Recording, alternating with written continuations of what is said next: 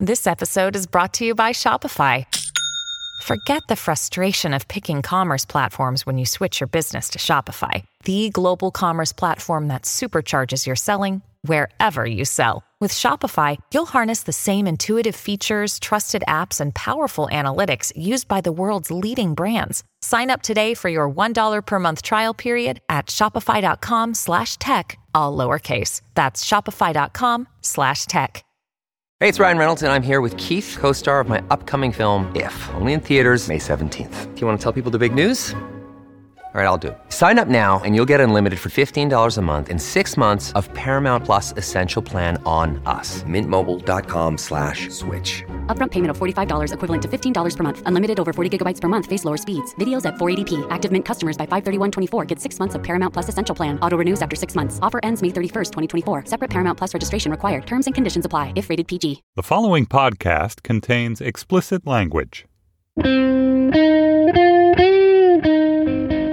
It's Tuesday, May 9th, 2017. From Slate, it's The Gist. I'm Mike Pesca. Emmanuel Macron. I don't know if that's how you pronounce it, but, you know, if you kind of do the sound, people think you're authentic. Works with Hebrew, works with French. Anyway, Emmanuel Macron is president of France. Now the hard part. No caca, the hard part. Now the impossible part. You take a country where it's basically impossible to fire anyone. Somehow you turn their economy into a Gallic tiger. Good luck with that. On the other hand, with this win, this legitimately blessed win, it is not the death knell of populism or the knee-jerk reactionary nationalism sweeping the world. People are angry and confused, and they want better, and there is no real foreseeable way to give them much better. So they're going to cast about for easy answers. They're going to blame foreigners. They're going to attach themselves to simple to understand but foolish protectionism. There'll be some scapegoating. The difference between the world one day before the French election and one day after is not so great. We always do this. We always turn every election into a referendum, but few are. This was a victory by a sensibly charismatic candidate versus a demagogue with a lot of baggage. What does Le Pen's defeat say about Trumpism? Consider this. Le Pen ran as part of the National Front. That is a disgraced brand. It has 2 out of 577 seats in the National Assembly. The party dragged her down. Trump got the endorsement of the Republican Party. Still has it. Full-throatedly.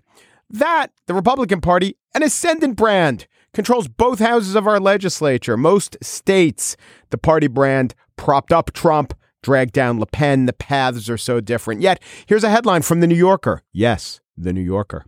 The future of Europe hinges on a face-off in France. Well, the future did hinge on the outcome, as in if Le Pen won, there was a gigantic downside. If it was Macron, well, at least you would say, well, it wasn't Le Pen. The future depending on it. This is like when you cross the street, your life depends on it, right? I mean, if that second you get pummeled by a car, say a Peugeot hurtling towards you, well, that's Le Pen. If it hits you, it's over. So your life depends on it. But if it misses you, that's not necessarily or even likely an inflection point where everything gets better from here. Also, it doesn't mean there aren't other Peugeots around the corners or Renaults or Le Cars. The best line on what this means for the supposed breaking of the fever cresting, the wave of populism subsiding was offered in the New York Times by Charlotte McDonald Gibson. Something hasn't peaked until it has started to decline. And with Le Pen and Geert Wilders setting records in their respective countries, we have repelled the latest barbarians attempting to scale the gates of liberal democracy, but their hordes are still coming in waves. On the show today, in the Spiel, Fight Club meets Flight Club. Something dreadful in the air. But first, Dave Rothkopf of Foreign Policy magazine on why this moment may be like no others. Or it may, but let's concentrate on the may not.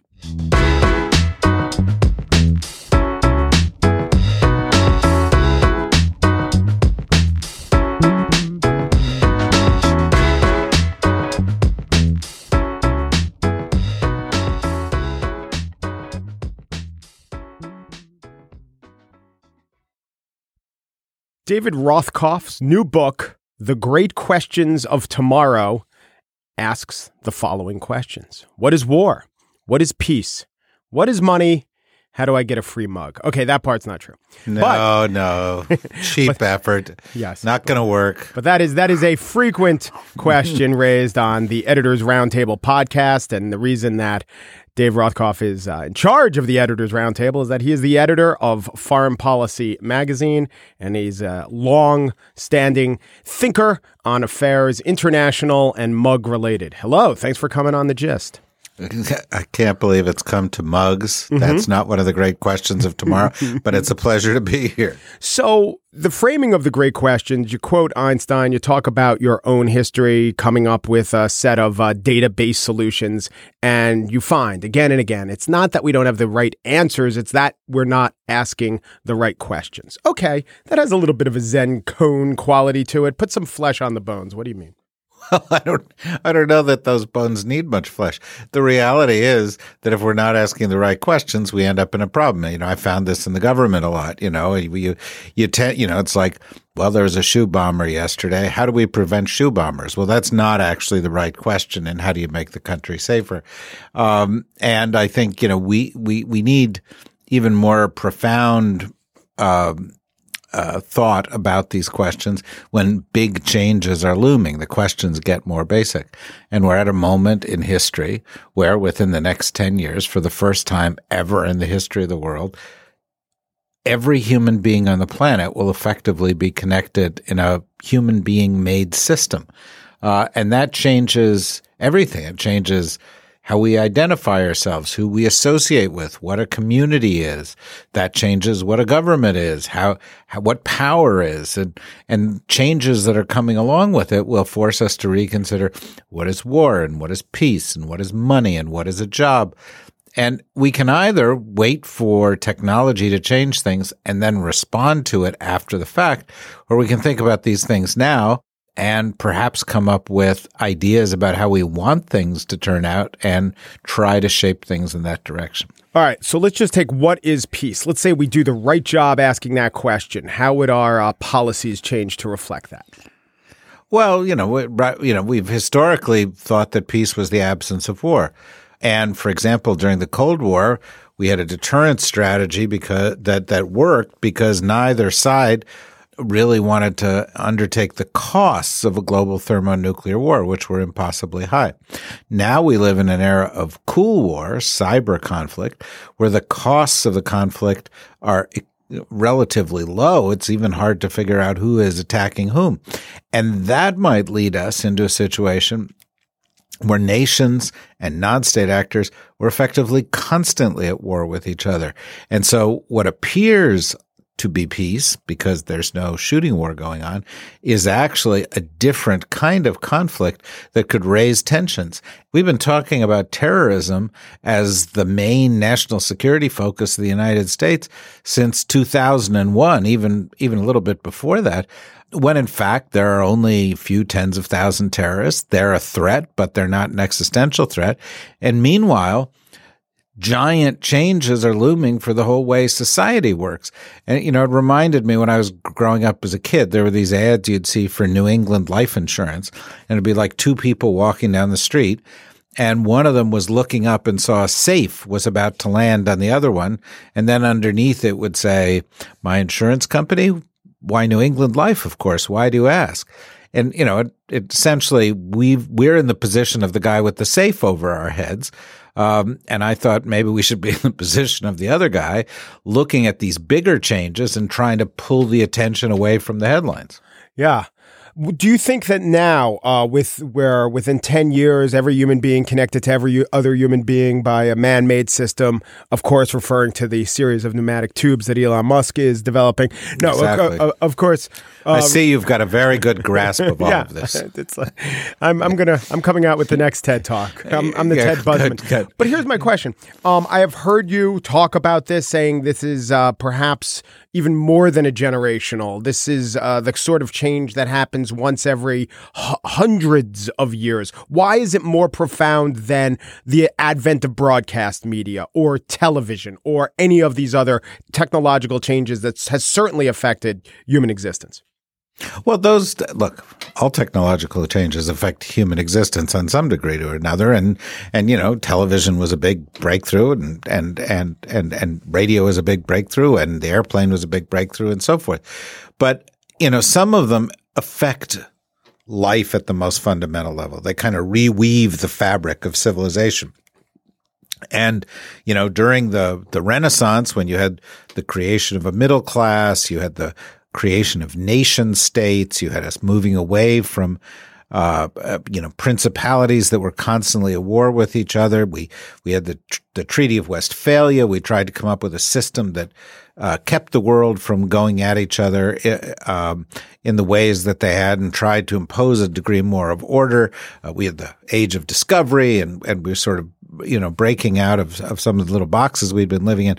That was really, really profound. And it really forced us to go back to fundamental philosophical questions. It didn't happen overnight. It took us 350 years to get from the printing press to the First Amendment of the United States Constitution.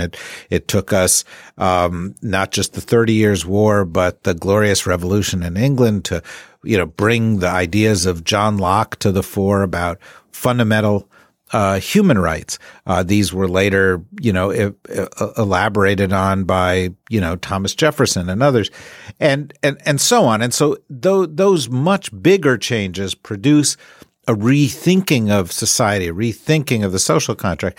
And I think that this moving to a new era where we're all connected, where geography matters much less, where some of the changes that you talked about are woven into it and amplifying it and changing the way we communicate with each other, how we perceive news, what we perceive as true or not true. And then all of that is going to be leavened by other things like the onset of artificial intelligence, new forms of automation, changing the way we work, BitChain, changing the way of, what money is and how economies work and so forth. It seems to me like this is a change akin to the change that we saw in the Reformation and the Renaissance, and worthy of the same kind of philosophical thought that those produced. Here's the pushback for that. Of course it's important, and we have to ask the right questions. And yet, as I go back through the history of America, Industrial Revolution, trains, cars, telephones, telegraph before telephones, television, every single one of these would occasion a huge reconsideration, and America has adapted, and I would argue pretty much adapted well. So I don't know that this is going to be such a schism, the likes of which we've never seen.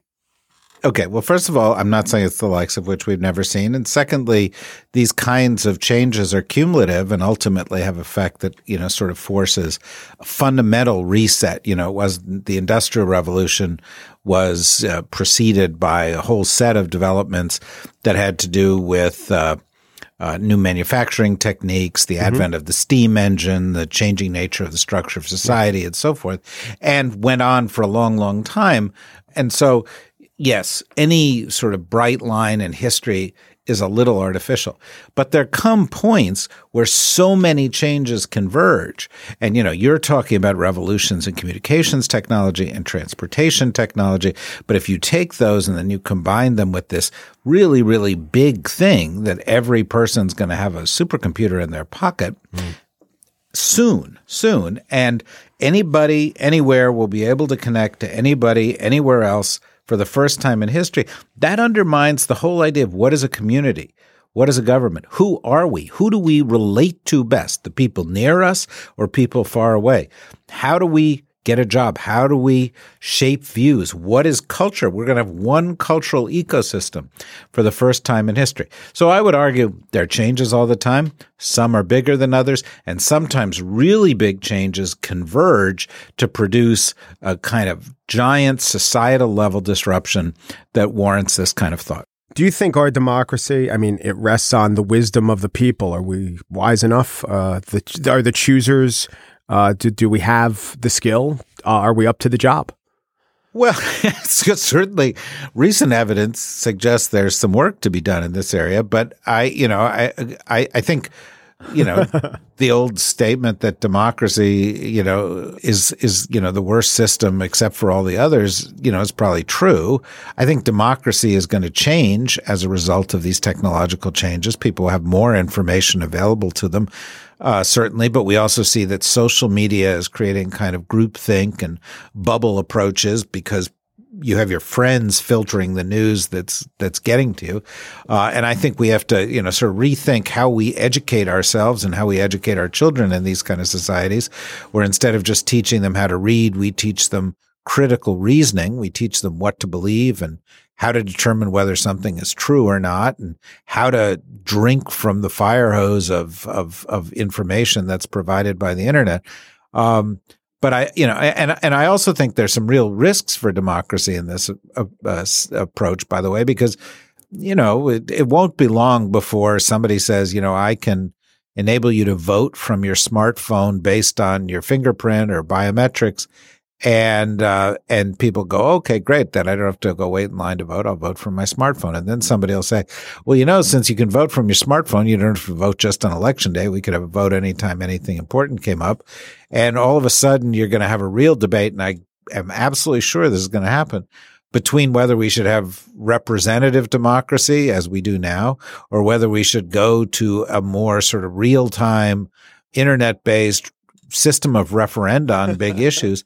Which, is a little worrisome, right? Because that tends to be, those kind of activities tend to be more emotion driven, less thoughtful than others. But, democracy is going to change in the course of this period. And I think we need to think about how. Right.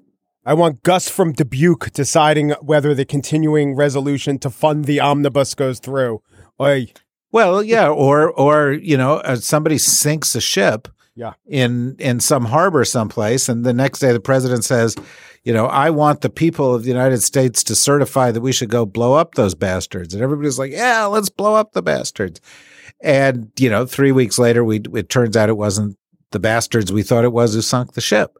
That's the representative democracy, slow, somewhat methodical systems have some benefits. And I think we need to understand those. Yeah, I think we've oversold the merits of democracy and undersold the merits of liberalism in the whole construction of liberal democracy. Well, that's an interesting way to put it. I think, basically the better educated the voter, the more tools they have, the more the system encourages them to be thoughtful and reflective, the better. And we certainly have the ability to create the best educated, best informed electorate ever in history. And yet that's not what has happened. No. At the moment we could do that, we have, sort of cable news cage matches and Twitter driving the political debate. But that's a choice we're making as a society. And we need to recognize that that's a choice we're making. We need to recognize that we can undermine ourselves and make bad choices by stumbling into kind of 21st century democracy without thinking about the defects and the things that weaken us. And other societies may not make the same mistakes. And they may end up making smarter decisions, and that may empower them while we weaken ourselves. Dave Rothkopf is the editor of Foreign Policy. You should listen to the podcast, the ER, which is the Editor's Roundtable, and his new book is The Great Questions of Tomorrow. Thank you. Thank you. Keep listening to The Gist, folks. Yeah. Yeah. They will. All right. All right. Bye-bye. Thank you so much. Bye.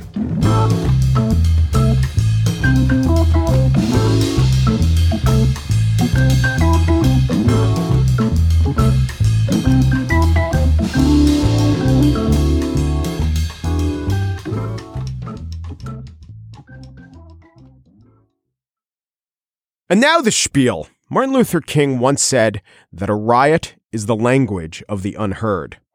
Either that or of stranded Spirit Airline passengers in the Fort Lauderdale International Airport. You know your airline is in trouble when the words you're murmuring to yourself when you walk off the plane is the same as the words when you walk out of the Holocaust Museum. Never again. Spirit is the worst. Spirit Synonym, specter, ghoul, ghost. As in you don't have a ghost of a chance to get through a flight without some degree of bodily harm, including tasting your own knees given seat configuration. That said, angry airline passengers, these are the new viral video du jour. Others in this illustrious trend, cats on treadmills, then the ice bucket challenge, then the Harlem Shake, then Left Shark, then police abuse videos, and now airline outrage. All right, you think I'm being dismissive putting viral police videos in there, but I'm not. It is the exact pattern. Sometimes the content that everyone apes is totally frivolous. Sometimes it couldn't be more important. That was the case of police videos. But there's always a predictable pile-on effect. And things we wouldn't think of as news or notable become news because it's part of this trend. Last Friday, another airline video went viral, but the actual confrontation happened 2 weeks prior. So this way, news reports can say, you know, it's just the latest case of police violence, or it's just the latest case of a Fox employee filing harassment charges, or it's just the latest case of an airline overbooking and booting passengers from their flights. So let's get into the details of this specific incident, which turns out was the greatest injustice perpetrated on a mode of transit since the Montgomery bus boycott, or possibly the sinking of the Lusitania.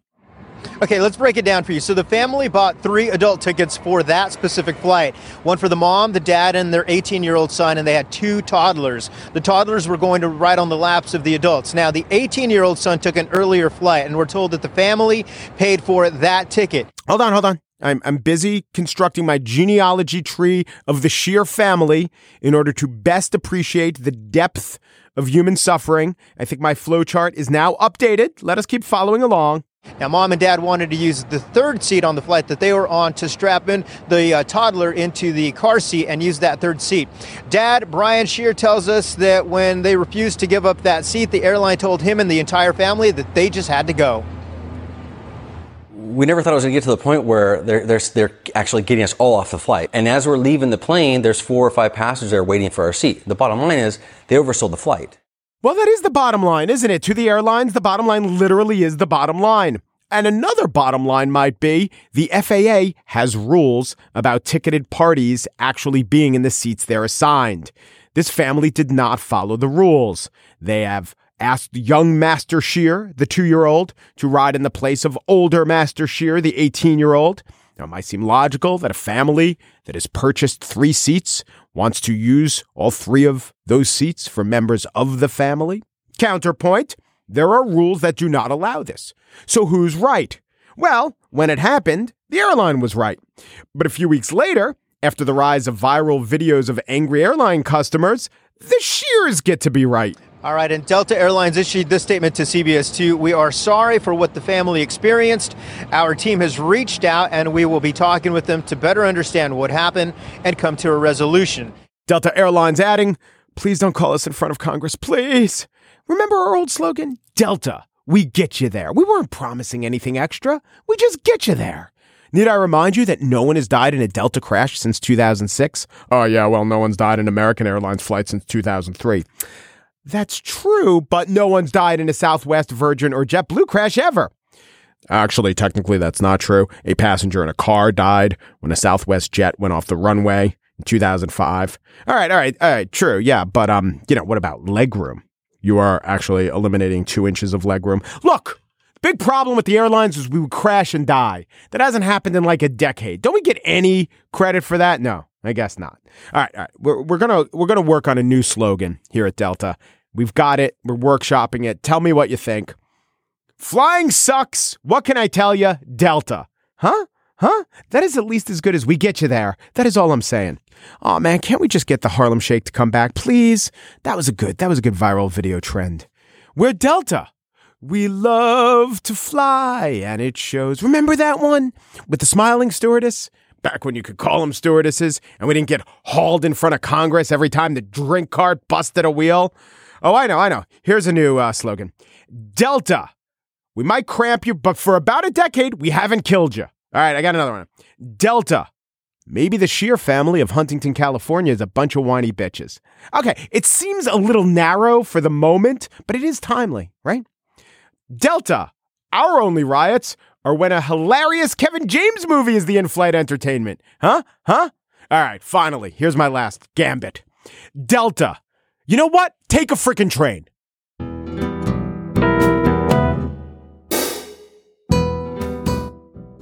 And that's it for today's show.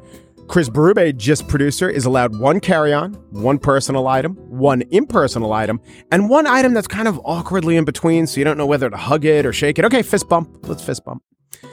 Mary Wilson, Gist producer, is offering a choice of crackers, Terra Blue potato chips, or cyanide capsules to bite down on.